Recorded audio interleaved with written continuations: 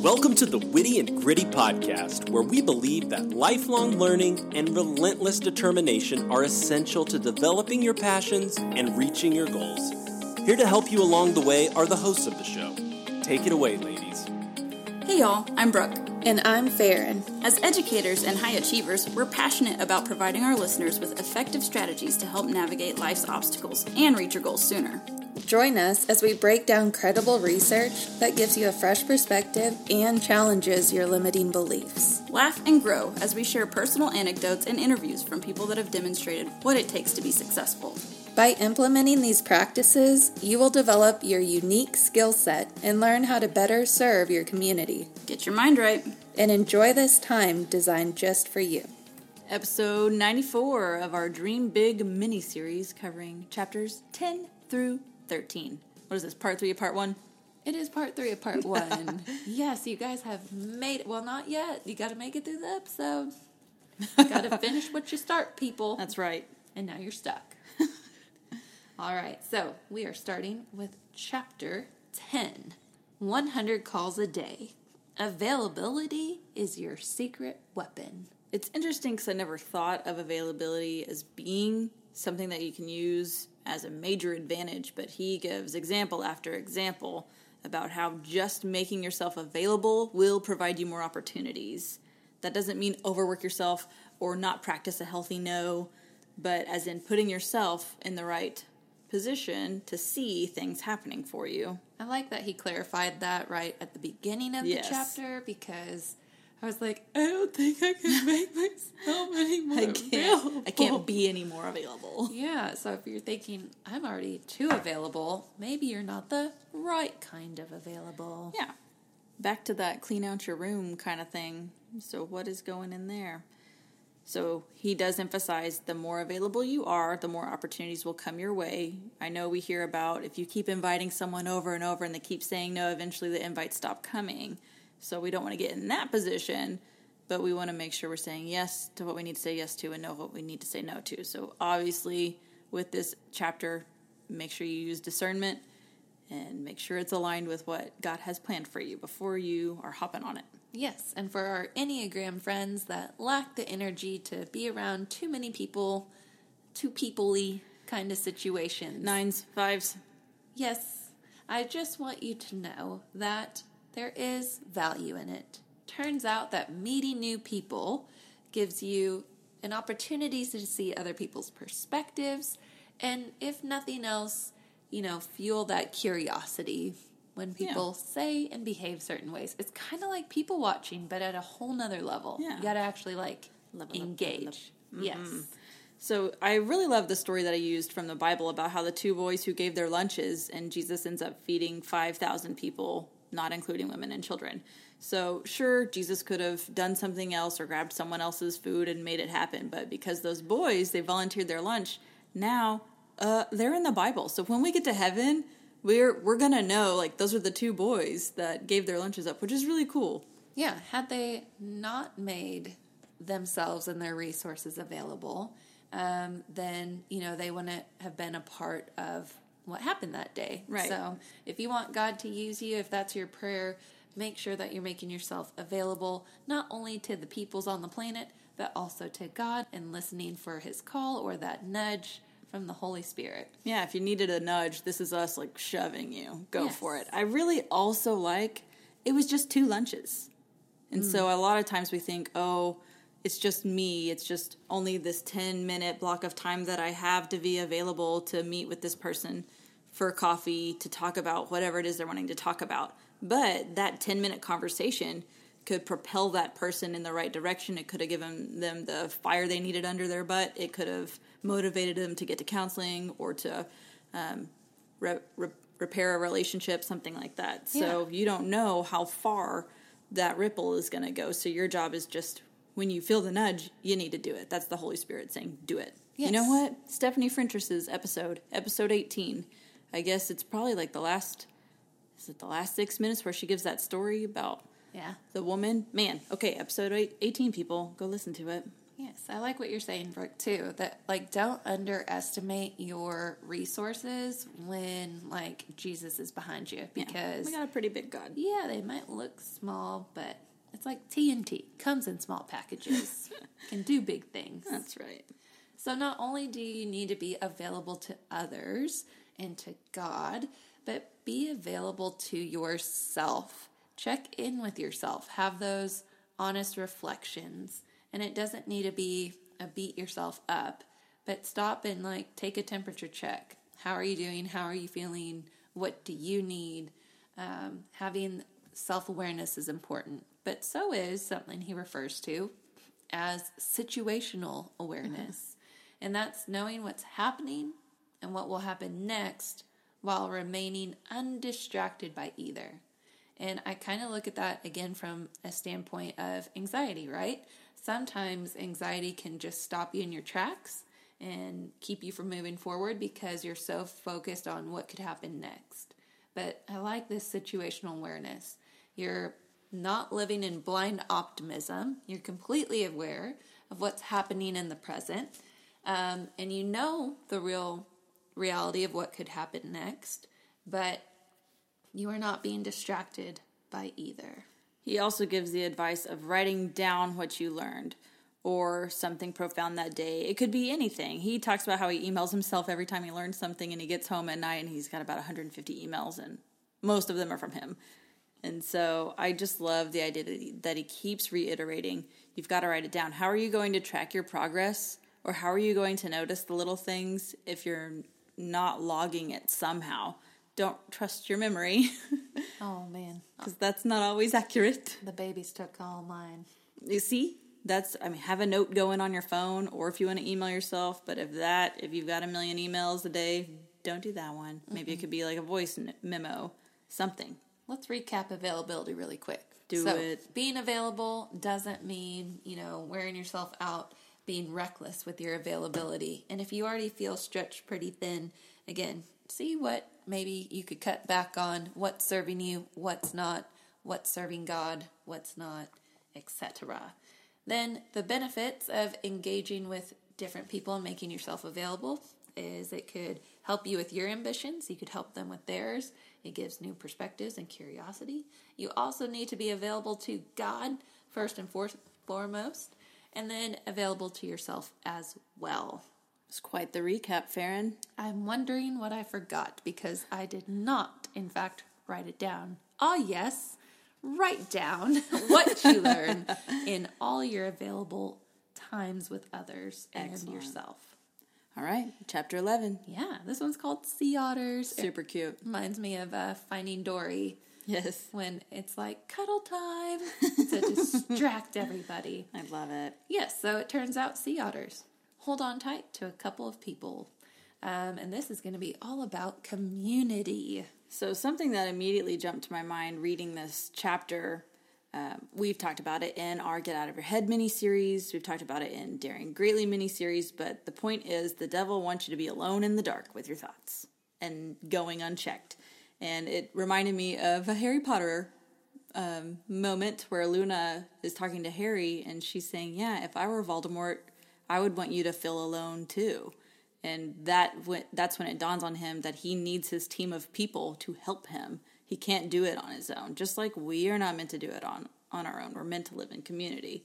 Yes, and when you are thinking of your community, I would encourage you to not necessarily count the number. You may need more people in your life, especially depending on what your ambition is. You might need people in a certain field just to help you down that path. But I would look at the quality of the people in your community. You'd rather have 4 quarters than 100 pennies. Oh my gosh. Why do kids not understand that? I don't know. They're like, I got $1 and it's like a 20. And I'm like, I got 5 nickels. You want to trade? Yeah. Sucker. Every time. Every time. I don't really do that, people. But they will say yes. Try it. Okay. But one way to build an authentic community, according to our friend Bob, is to get to know people better by having 12 real conversations a day. I like his tactic. And it's not just So what he means by real conversation, he doesn't mean like, hey, Farron, how's your day going? How's the weather? That's all surface level. So he challenges you to think about what's the 5th or 6th question, maybe the 10th or 12th question you'd ask that person, and just jump straight to that. So instead of me saying, Farron, did you have a good day at work? That's super surface level. I can dive deeper, be like, hey, how's that project you're working on going? What's the next step? I'm procrastinating per usual. See, there we go. Deep conversation. Now I know to circle back and be like, let's go, girl. Always. You're very good at that. And he does, of course, caution to know your audience and yes, not just stranger on the street, like dig deep with that. Yes, situational awareness there, people. Yeah, but he does. If it is a stranger on the subway, or I don't know, we live in Texas, there aren't subways here, but stranger in the Walmart checkout line, how did we both go there? Like, you start with some questions, and oh my gosh, the checker outers, they're always ready. They're always down to talk. Yeah. But don't go too deep, because they will You know what? you. They've answered questions 1 through 5 already multiple times, Yeah. so just go to question 6. What are you having for dinner? Yeah, there you go. Dinner. Real deep. Real deep. It can be. Okay, we break bread and da-da-da-da. Okay, so in this chapter, Bob also talks about how it's important to know your beliefs, to understand them, and to lead with them.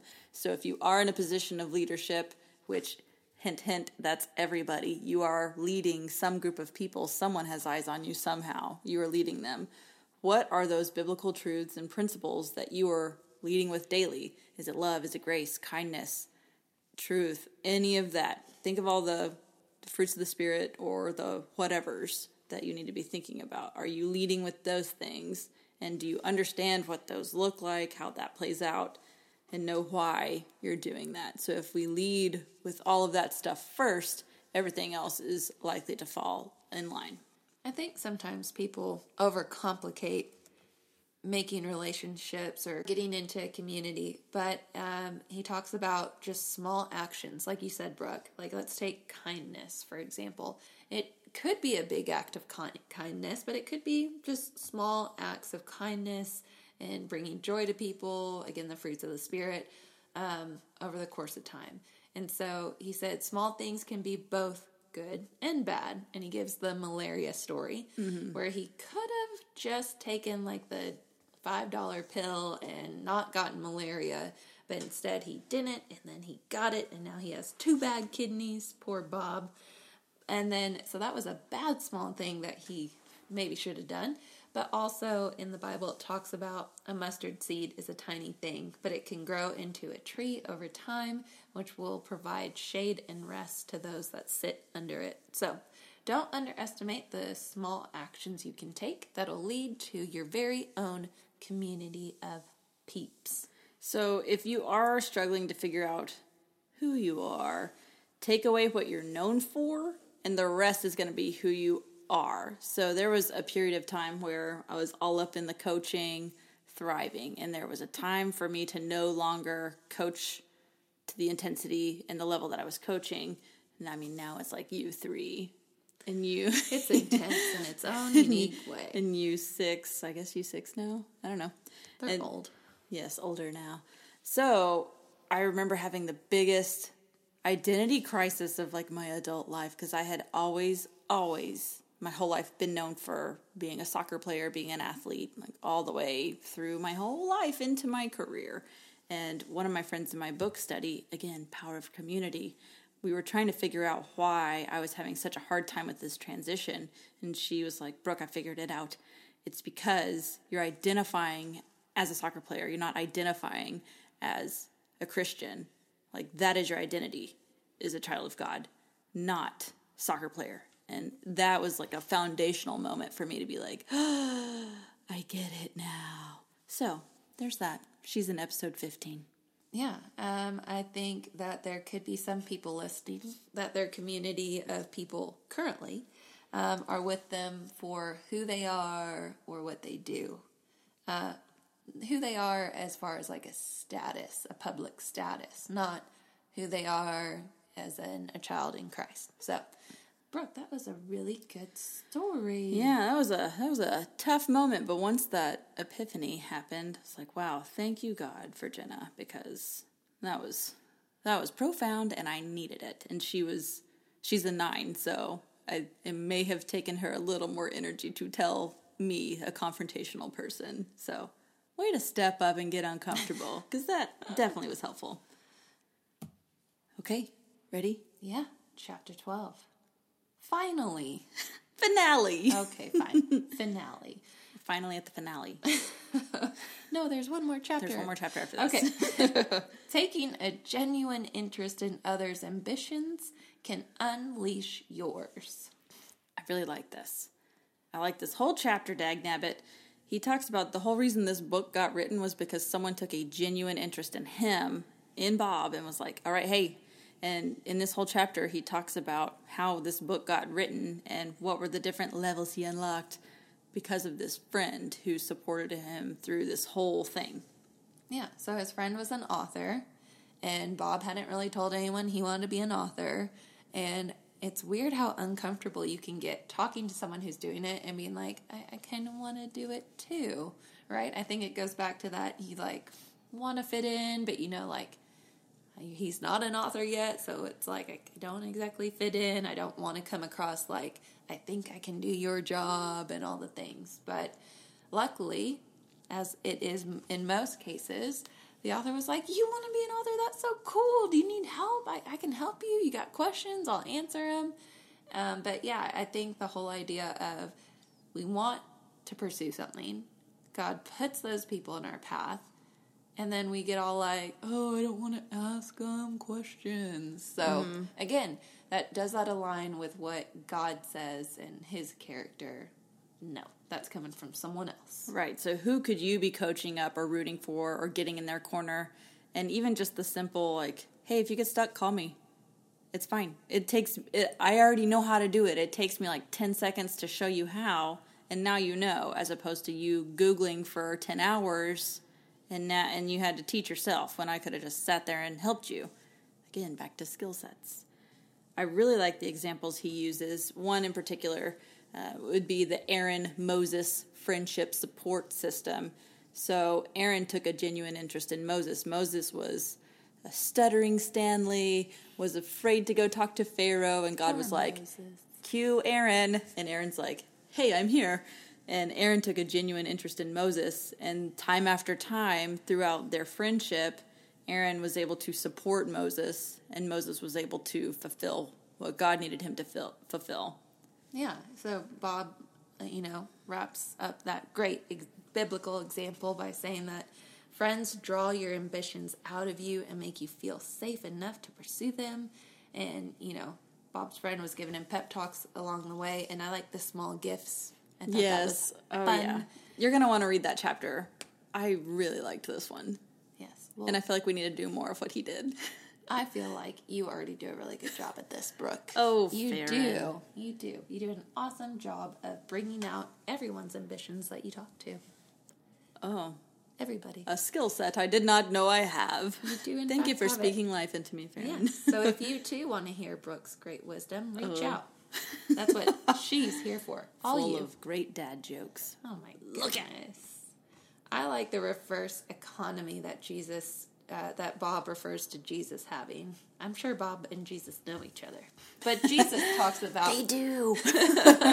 Jesus talks about this reverse economy, but Bob is highlighting it at this point in the book.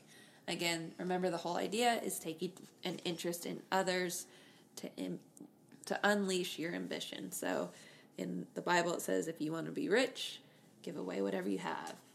And then, this is a pretty common thing that most people would agree with. If you want to be a good leader, you got to learn to be a good follower. And so then you can use that to help you be a good leader. Yeah, I think a lot of time people struggle with scarcity mindset, like, oh, wait, no, I already wrote this book, blah, blah, blah. Or what you were saying maybe a few episodes ago, like, what if Chick-fil-A was like, ooh, well, Popeyes already has really good chicken sandwiches. Yeah. Okay, maybe that's scarcity mindset, because how many chicken restaurants are there? How many burger restaurants are there? So operating out of that mindset as opposed to, hey, man, when When you succeed, the whole tide rises. Yeah. Have you thought of like how many shirts have been designed in the world? Yeah. But you don't want to design a shirt because someone else has designed one? Crazy talk, people. No one's fewer than you. Yeah. Okay, closing out part 3 of part 1. It's chapter 13. Oh my It's a lot of things. Yes. Hang on tight. You're almost there. Chapter 13. Comparison is a punk. And those are Bob's words, not right. mine.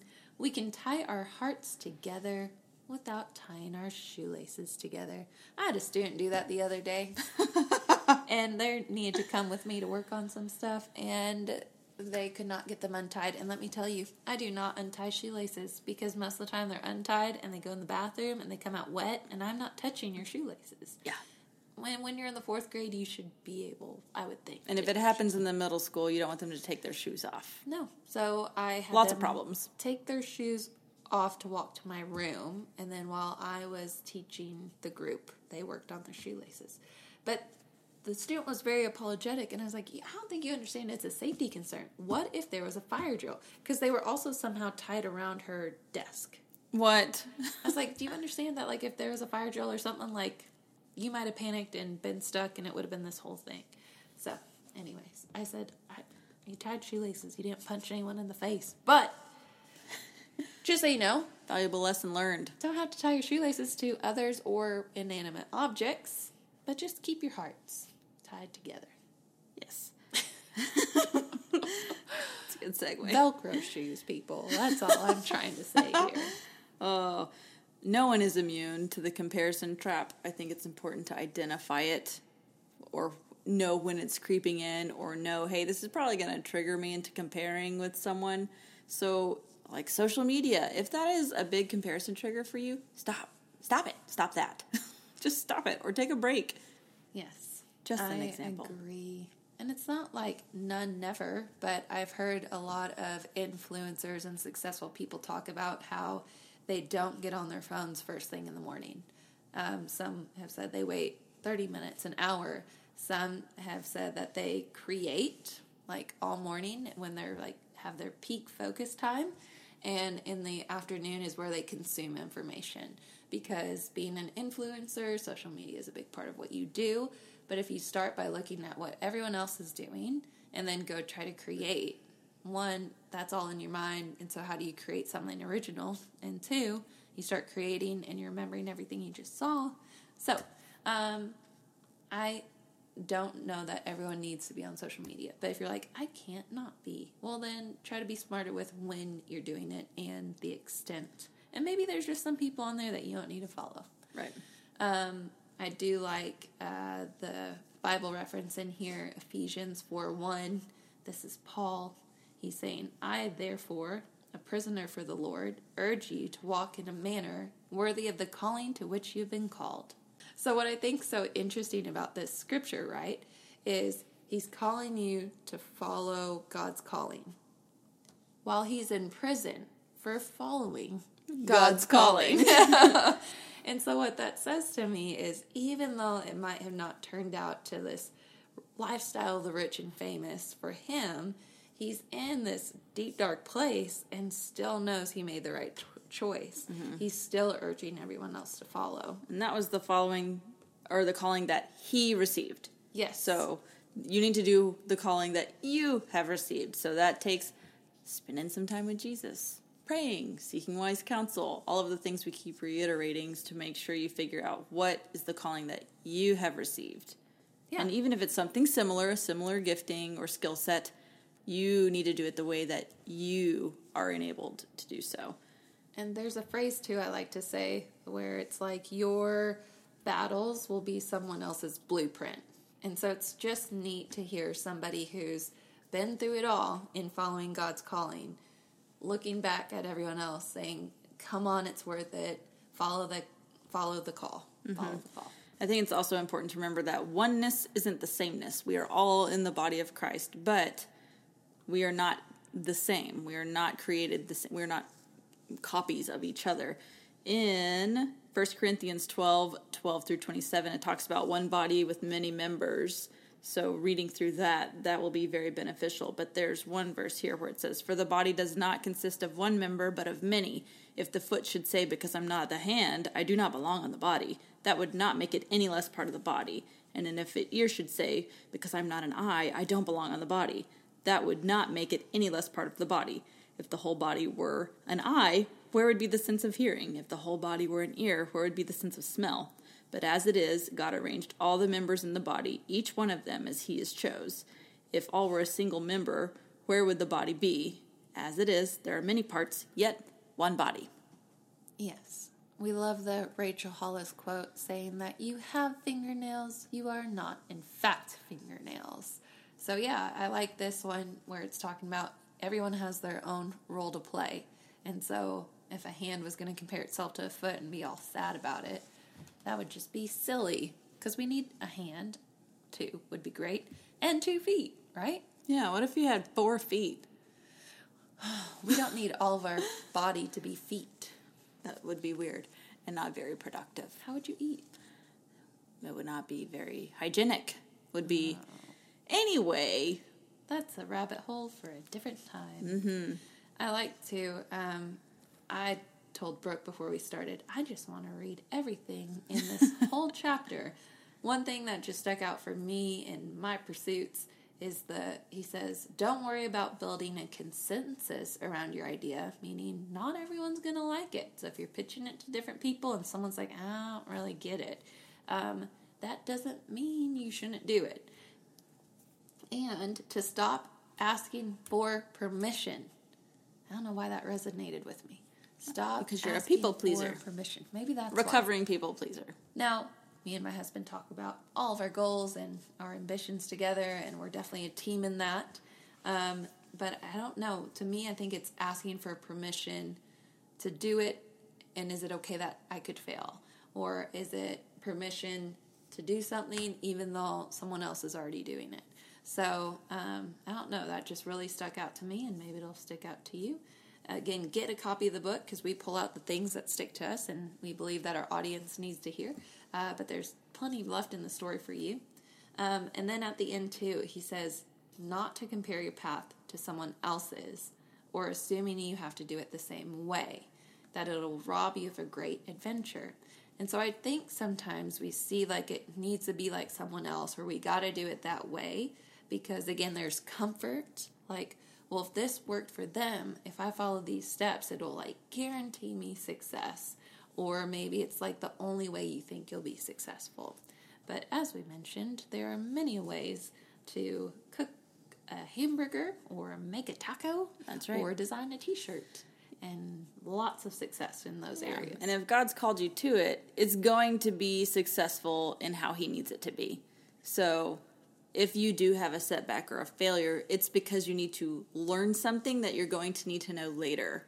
So keep that in mind, too. And we'll talk more about setbacks in a few episodes. Yeah, in the mistakes, trying to be perfect, chapter 2, it talked about how when you make a mistake and the like starting all over, again, the mind shift phase could be to a fresh start, right? When you got to rebuild or go back to square one. Yeah, it's a fresh start instead of trying to force something to work that wasn't going to work. Yeah, I like that chapter, so I'm very excited about getting to that one. I like you. I like your face. I like your face.